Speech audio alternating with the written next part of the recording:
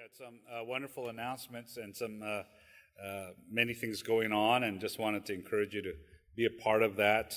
The thing that April shared, I'm excited for, as on Easter Sunday, we want to kind of display all the work that's been done, and it would be a testimony of how Jesus had showed victory to you.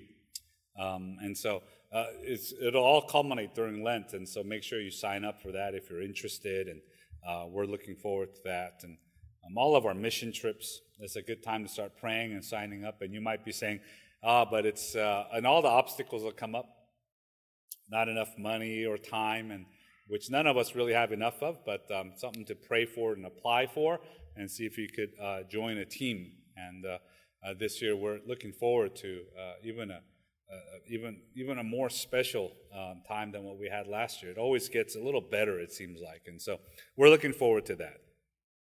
Well, today as we think about this topic of love, and from today and the next several weeks, we're going to be looking at this very famous passage in 1 Corinthians 13.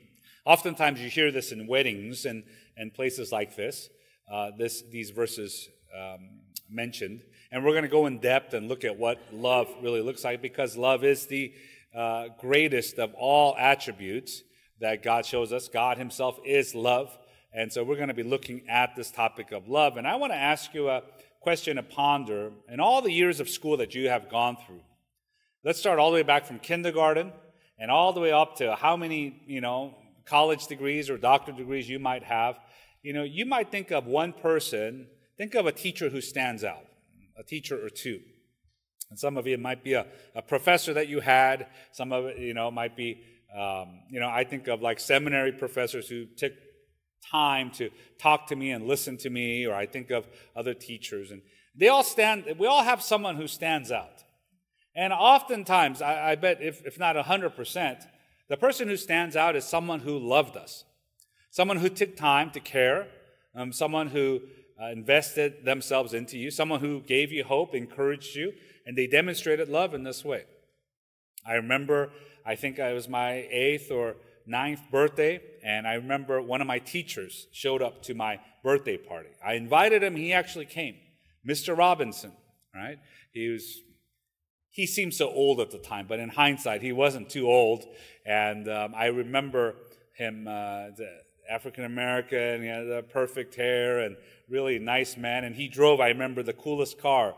This was back in the early 80s, and he drove a Honda Accord, which I've never seen before. So I remember when he came in his green Honda Accord, and I remember all of us came out and said, oh my gosh, he drove his car here from Japan, and we were like, wow, and this is, this car's made in Japan, and we were like so intrigued by it. And he came and hung out for a little bit. And it stands out Mr. Robinson stands out to me for a few reasons. Number one was, that was the only birthday party I had as a child, so that was a big moment. But number two, he showed up. He didn't get paid overtime. He didn't get paid to come. He drove, this is when I was living in a dangerous part of Oakland. He drove into the hood to come and spend time with a student. And there was like 5 of us. And I have a picture, and I was looking for it, and I couldn't find it, but my picture was, we had a stack. When you go to a Korean one-year party, they stack up like oranges and stuff. My mom stacked up hamburgers on one side, and she stacked up fried chicken on the other. And it was me, Mr. Robinson, and my 3 other friends, and my friend's little sister who got pushed into the group, I guess, and that was my picture, but I remember him. And he cared, and he was kind. I don't know where he went to school. I don't know what kind of degrees he had. I don't know how famous he was. I don't know how rich he was. But all I remember is he loved, he cared. And I'm sure for all of us, that is the person who comes to mind. And in any relationship, and 1 Corinthians 13 is often used in weddings and even in a marriage relationship, in a family relationship, it is the person who loves that impacts us the most. Think of the relatives in your life, whether it's the uncle or the aunt or the grandma, grandfather. It's not the richest, it's not the smartest or the best looking or the most famous that you care about. It's the one who loved us. You see, that's my favorite. You look at a marriage and you say, boy, that is a beautiful marriage. It's not because one of them is so rich or both of them are so good looking or they have so much influence and power in this world or they're so smart. No, we say, oh, they love each other. And a child, that is all they want. A mother, father who loves me. A home where I could experience this love. That child is rich. That child, we can say, is living in a rich, loving family. And, this is what the passage is talking about. Just a little background here. We started reading, it's a little weird, right? We started reading at the last verse of chapter 12 into chapter 13. Chapter 12 discusses all the spiritual gifts that people were bickering about in Corinth. And if you haven't gotten the picture yet, Corinth was a divisive church. They had their allegiances. They had the rich, the poor. They had now those who had certain spiritual gifts, and they were elevated as more spiritual than those who didn't. And he talks about all these spiritual gifts. He lectures on them. And then at the end, he says something intriguing. He says, but earnestly desire the higher gifts, and I will show you a still more excellent way. And then he goes into this beautiful section. The highest, the best, the higher gift, the most excellent way, it is the gift of love. So he says we ought to love in this way. We are called to love. This little phrase here in verse 31, earnestly desire the higher gift. Earnestly desire, it literally means to burn with zeal, to covet after something. And in a negative way, it's used for those who covet after money or lust after the opposite gender. And it's talked about in a negative way, but in a positive way. He's saying, now covet. Have a zeal to love, to be loved in this way. And so we are called today. The application for today is that you would become more loving. That we would become more loving. That 2024, that this year of your life, you would be the most loving, intentionally loving person. It's sad to say sometimes as we get older, our attitude is, accept me as I am. I'm not going to change. This is who I am. But we're called to continually grow, to earnestly desire the greater gift, the gift of love. Eugene Peterson says it so well as he talks about how hard it is to love. And here's a quote I want to read. Every day I put love on the line. There is nothing I am less good at than love. I am far better in competition than in love. I am far better at responding to my instincts and ambitions to get ahead and make my mark than I am at figuring out how to love another. I am schooled and trained in acquisitive skills and getting my own way. And yet I decide every day to set aside what I can do best and attempt what I do very clumsily, open myself to the frustrations and failures of loving, daring to believe that failing in love is better than succeeding in pride. It is difficult. Our pride often gets in the way, and we say, hey, this is who I am. I don't care if you take it or not. But we're called to love. We're called to make this our spiritual gift. The word love, agape, many of us in church are familiar with that Greek word. There were different words. Scholars talk about how the New Testament comes about and the Christians come about, and they take this word agape, which had a loose meaning, and it was interchangeable, just meant love, but they added the meaning into the word, and it became their own. Leon Morris talks about this word agape. He says this Greek word was not in common use before the New Testament, but the Christians took it up, made it their characteristic word for love. He describes it this way. It is a love for the utterly unworthy, a love that proceeds from a God who is love. It is a love lavished on others without a thought whether they are worthy or not. It proceeds from the nature of the lover, not from the attractiveness in the beloved. He says that so well. So we see here two parts that we want to do. The first part is, as Paul discusses love, he goes over these 5 various spiritual gifts that everyone was praising. And he says, if you do all these 5 and you are spectacular, quote unquote, spiritually, but if you don't have love, you are nothing. Nothing.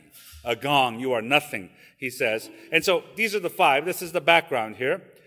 Spiritual abilities without love is nothing. Number 1 is, if I speak in the tongues of men and of angels, but have not love, I am a noisy gong or a clanging cymbal. Some have said that they spoke in tongues. There are some traditions today, some denominations where they will say they speak in tongue. And so he says, if you speak in tongues, if you could speak in the tongues of men or of angels, but if you do not have love, he says you are a noisy gong or a clanging cymbal. It's interesting, Corinth and that region was famous at the time for their bronze. And the bronze was elevated to the same level of almost as gold, the scholars talk about. And so bronze, there would be these gongs, and they would have it there as an instrument or an instrument to use to draw attention to, but it would be made out of the bronze. So really, the order there was silver, bronze, and then silver. Gold, bronze, and then silver. So it was really valuable. And he says, even if it is something you think is so valuable as being able to speak in the tongues of angels and of men, without love, it is like someone banging on the cymbal.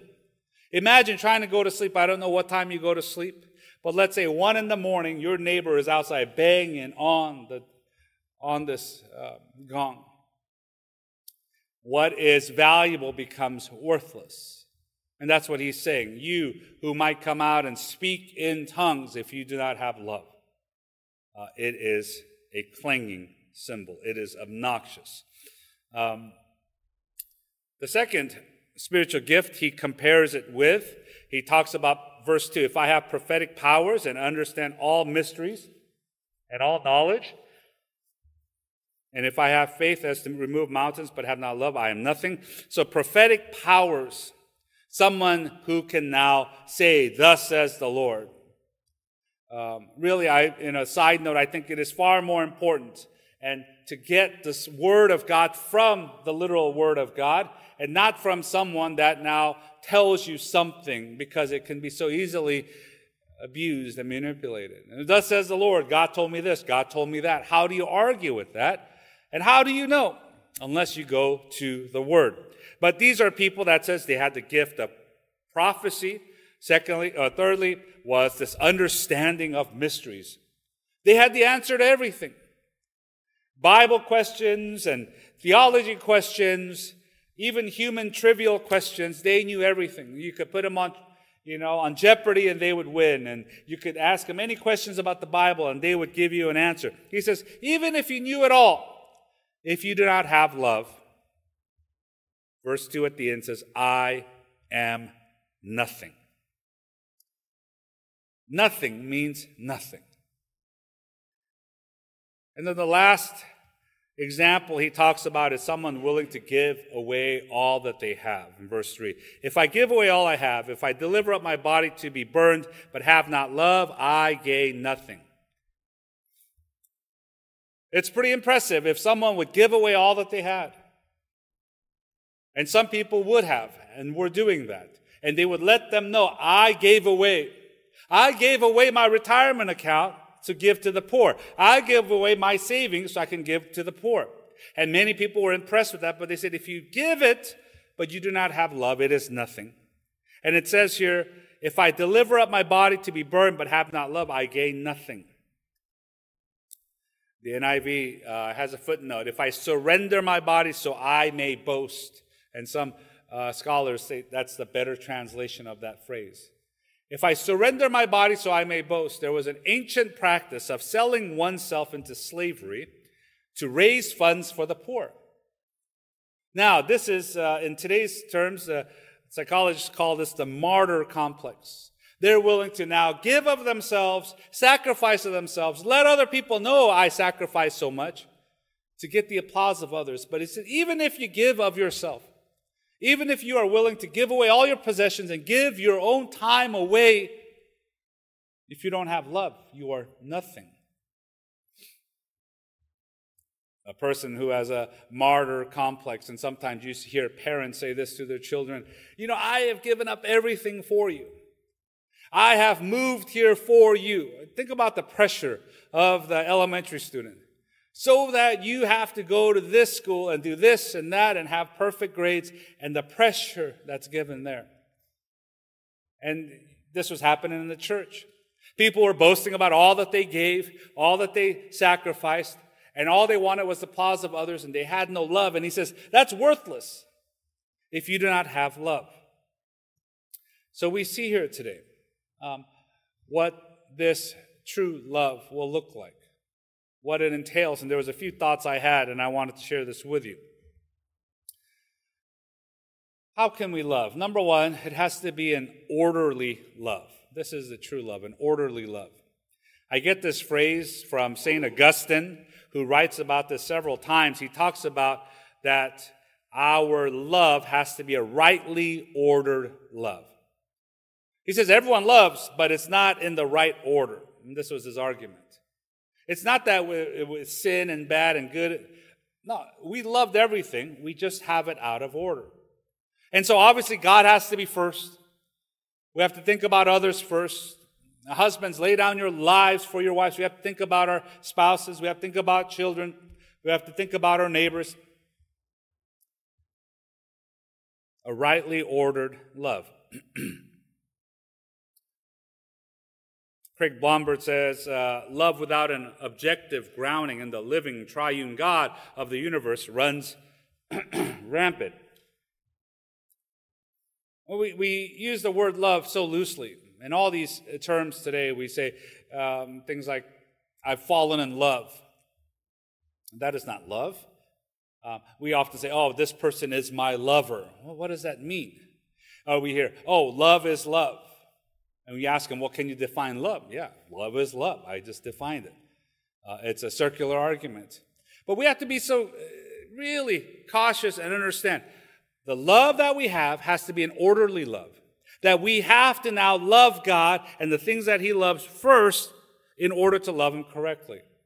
A person cannot say, I love you, will you be my spouse, and yet love others, love other women in the same way. It doesn't work in that sense. And so our love has to be reordered. True love, secondly, is costly. It has to be something that costs us. You think about the most famous verse in the Bible, John 3:16, for God so loved the world that He gave His only Son. That He gave. Love leads to a sacrifice that He gave. John here writes this, what did He give? Not a son, but His only Son. And He gave in this way. So there is a cost to love. We are often afraid to step into a loving opportunity because it might cost us. It might inconvenience us. And whether we consciously do it or not, we do it. We do think, is it worth it? And we count the cost. I don't want to. C.S. Lewis in The Four Loves says it so well. To love at all is to be vulnerable. Love anything and your heart will be wrung and possibly broken. If you want to make sure of keeping it intact, you must give it to no one, not even an animal. Wrap it carefully round with hobbies and little luxuries. Avoid all entanglements. Lock it up safe in the casket or coffin of your selfishness. But in that casket, safe, dark, motionless, airless, it will change. It will not be broken. It will become unbreakable, impenetrable, irredeemable. To love is to be vulnerable. He says, even an animal. There's probably some of you are in the same boat as us where you love dogs, but you think about, should we get another dog? And we have discussions like that. And I think our iPhones and Instagram all picks up on it. And so all the feeds are now about dogs. Cutest dogs in the world. And everyone, my dog likes sleeping next to me and eats this and it's so fun. But then you think, oh gosh, the haircuts. My dog's haircut costs a lot more than my haircut. When I'm searching to travel, I have to look for pet-friendly places and they charge you an arm and a leg. The vet, they charge you whatever they want, and you can't say no. You can't ask, the dog, is it okay? And you think about this, right? You think about that. But it is costly. And so oftentimes we just close ourselves off to other people. New friends, no. Church friendships, no. Less people is better. Because the more I have, it might cost me more. But the Christian love is a love that is giving. Dietrich Bonhoeffer, a German pastor in the World War II era, very famous theologian pastor who was executed in his 30s for his failed assassination attempt on Hitler. And as the Nazis rose to power, and some of the state churches were succumbing to now the Nazis, he stood against them. And one of the things that he found that helped him so much is that he found a community, a group, started as a little hospital almost, called Bethel. Bethel, the place in the Bible, literally means the house of God. And he found this group called Bethel.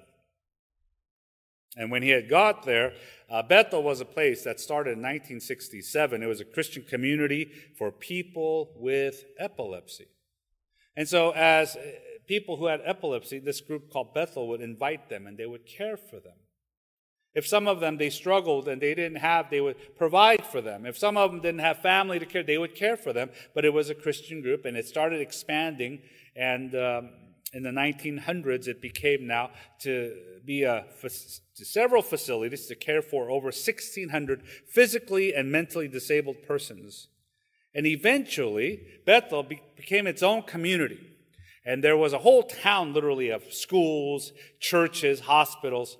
And it became its own place.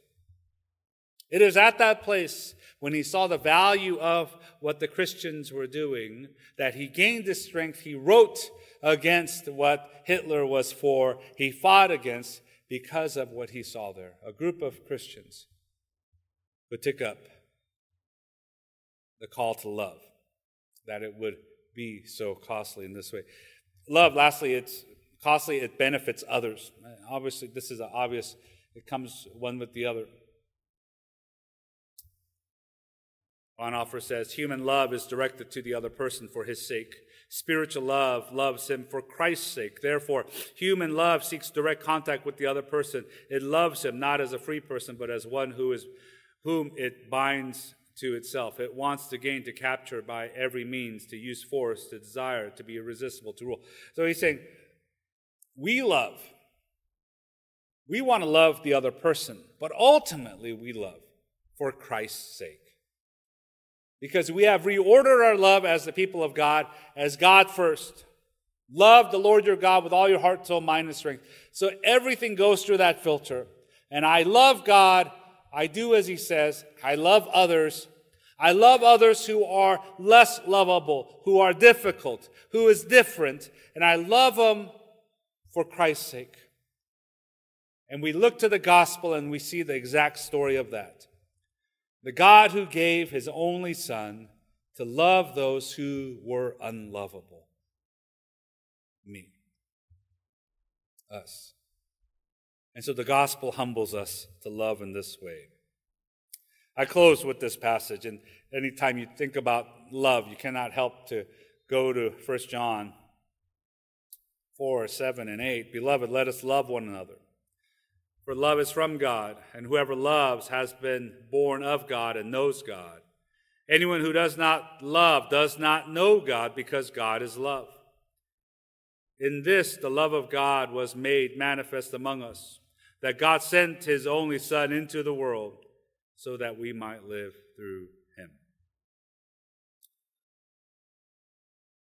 Brothers and sisters, let us love one another, for love is from God. Let's look to him, find our strength, inspiration, perfect example of what love is. And let's love others for Christ's sake. Let's pray together. We love because, Lord, you first loved us. We love because we claim to know you, God, and understand you, so we are able to love you. You love us not because we are so lovable. You love us in spite of our sin. And so, Lord, we are humbled. Who are we to deviate from that? So, God, help us to now love. Help us to love our family. Help us to love those around us, our neighbors, our church family. Help us to love deeply. Help us to earnestly desire this more than anything else, more than money or education or fame or power, to love, so we would be known in that way.